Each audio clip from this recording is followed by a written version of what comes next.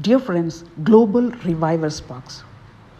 Are you ready to meet the bridegroom, Jesus Christ, who is coming for his holy church, the bride? When Jesus died on the cross for us, he demonstrated the greatest love possible. The greater love has no one than this, than to lay down one's life for his friends. That's what the Bible says in John 15:13. Jesus also gave the greatest gift possible. He loved the church and gave himself for her. Ephesians 5:25.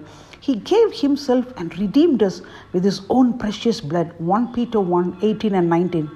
His great sacrifice demonstrates beyond question how much he loves us and desires and redemption and cleansing from sin. He gave himself for us that he might redeem us from every lawless deed and purify for himself his own special people. Titus 2:13 and 14.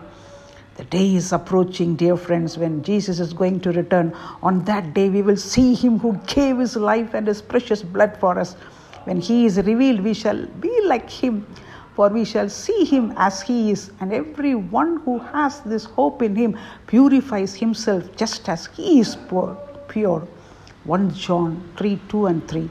Are you living a holy and pure life now in anticipation of the return of Jesus Christ?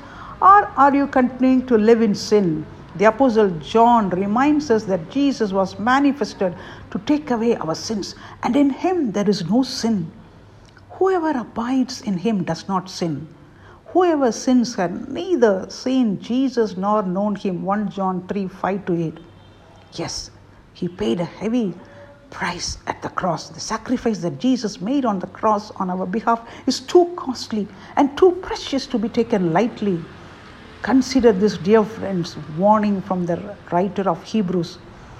For if we sin willfully after we have received the knowledge of the truth, there no longer remains a sacrifice for sins, but a certain fearful expectation of judgment and fiery indignation which will devour the adversaries. How much worse punishment do you suppose will he be thought worthy who has trampled the Son of God underfoot, counted the blood of the covenant by which he was sanctified a common thing, and insulted the Spirit of grace?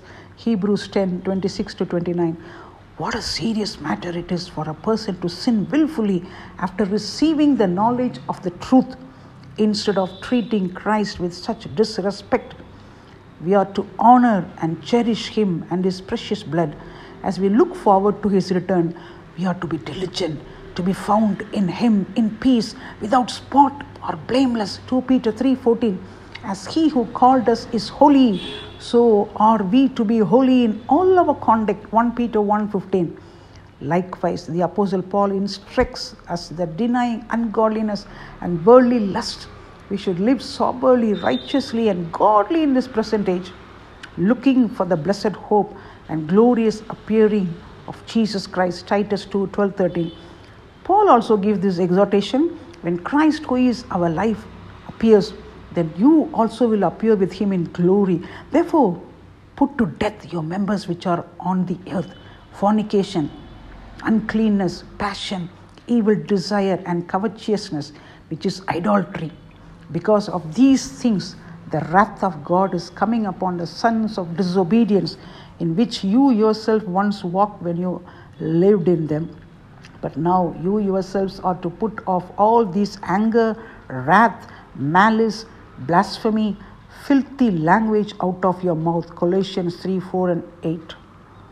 Out of honor, love, appreciation for all that Christ has done for us, and in anticipation of the day that he will return, let us forsake sin and embrace holiness. Not only will we be blessed now and for eternity, but we will also bless the one who gave his precious blood to redeem and purify us, that is Jesus Christ. In 1 Thessalonians 5:23, may the God of peace himself sanctify you completely, and may your whole spirit, soul, and body be preserved, be blameless at the coming of the Lord Jesus Christ.